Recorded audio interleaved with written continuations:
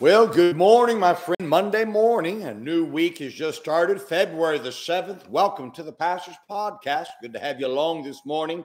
Hope you had a great weekend. We had a wonderful weekend here, Maranatha Baptist Church. God was mighty good to us here.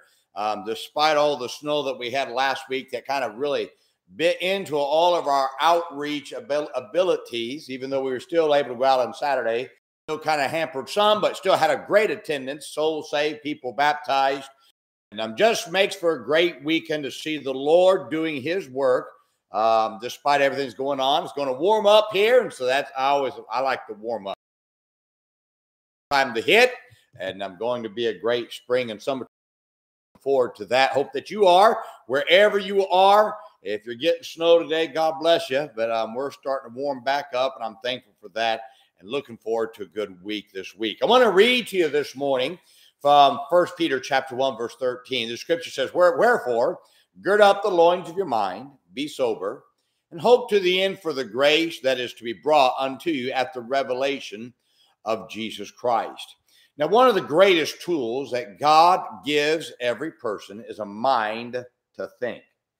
Sadly, most people's minds are a museum piece that's never used instead of a tool that could be used to accomplish great things for God. My mom used to tell me, when I went to her with problems, she says, son, God's given you a brain, use it. Now, the directness of my mom may not have been appreciated by me at the time, but I appreciate her not allowing me to have a lazy mind. See, what she was saying was that she was telling me to gird up the loins of my mind, just like the verse I just read to you said. My mom's admonition helped me to be an author, a preacher, an evangelist, a pastor, a thinker, many things that I've been able to do because my mom made me use my mind to think. Now, the same thing my mom taught me about using my mind to think can be said to you. God gave you a brain to use. Now use it. Now let me give you several thoughts about using your mind. First, keep a pure mind. Nothing will clutter your mind more than sin. Having a pure mind is like having clean oil in an engine. It helps it to work properly. But having a mind cluttered by sin will cause it to be cluttered with junk and will ruin your mind. Your mind will never produce like it should if it's filled with the sludge of sin. Now, one of the greatest reasons you should get rid of sin is so that your mind can be used to the fullest extent that God wants to use it. Second, read the scriptures daily. The scriptures are a daily tune-up for the mind. It causes your mind to think in a way that God wants it to think. If you read God's word daily, you're going to find that reading it cultivates a thinking process. And it expands its ability to come up with ideas that only God can put into your mind. That's one of the reasons why I start early in the morning reading the scriptures. Why? Cultivates my mind, puts my mind into a thinking mode. A lot of people wait till evening. I feel like they're hurting themselves. You need to wake up early. Read the scriptures in the morning. It cultivates a thinking process. Third, listen to good preaching. I found that good preaching is a great tool that causes my mind to think. Instead of listening to music all day, and I'm not against that, listen to preaching that causes you to think. Now, if preaching doesn't cause you to think, you're either not listening, or you're listening to the wrong preacher. A good preacher causes you to think. Dwell, meditate. Every time I hear good preaching, it makes my mind begin to work and think about things that God wants me to think about. Fourth, read good books. If you're reading Christian books, be sure the authors use the King James Bible so that your mind is not tainted by false doctrine.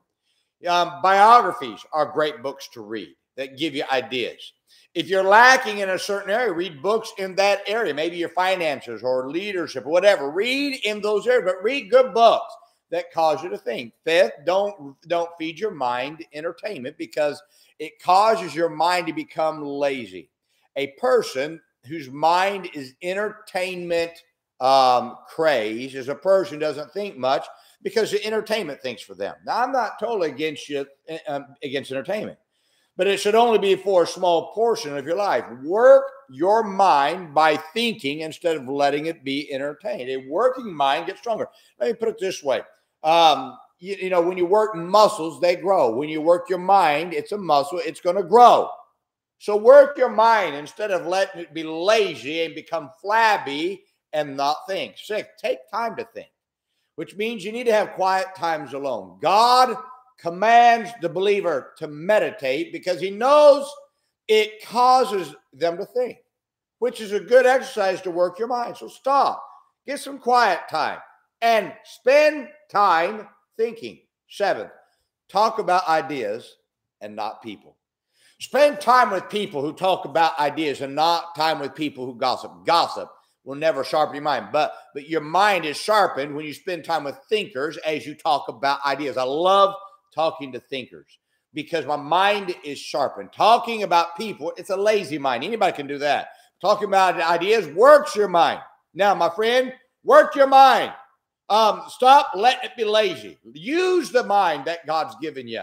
Gird up the loins of your mind. Let God use it in a great way.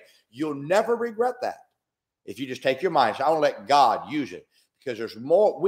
None of us use our mind to the extent that we could if we just used it like God wants us to. I hope this is a help to you today. Now, my friend, remember today, be good to everybody. Everybody's having a tough time. Have a great day, my friend.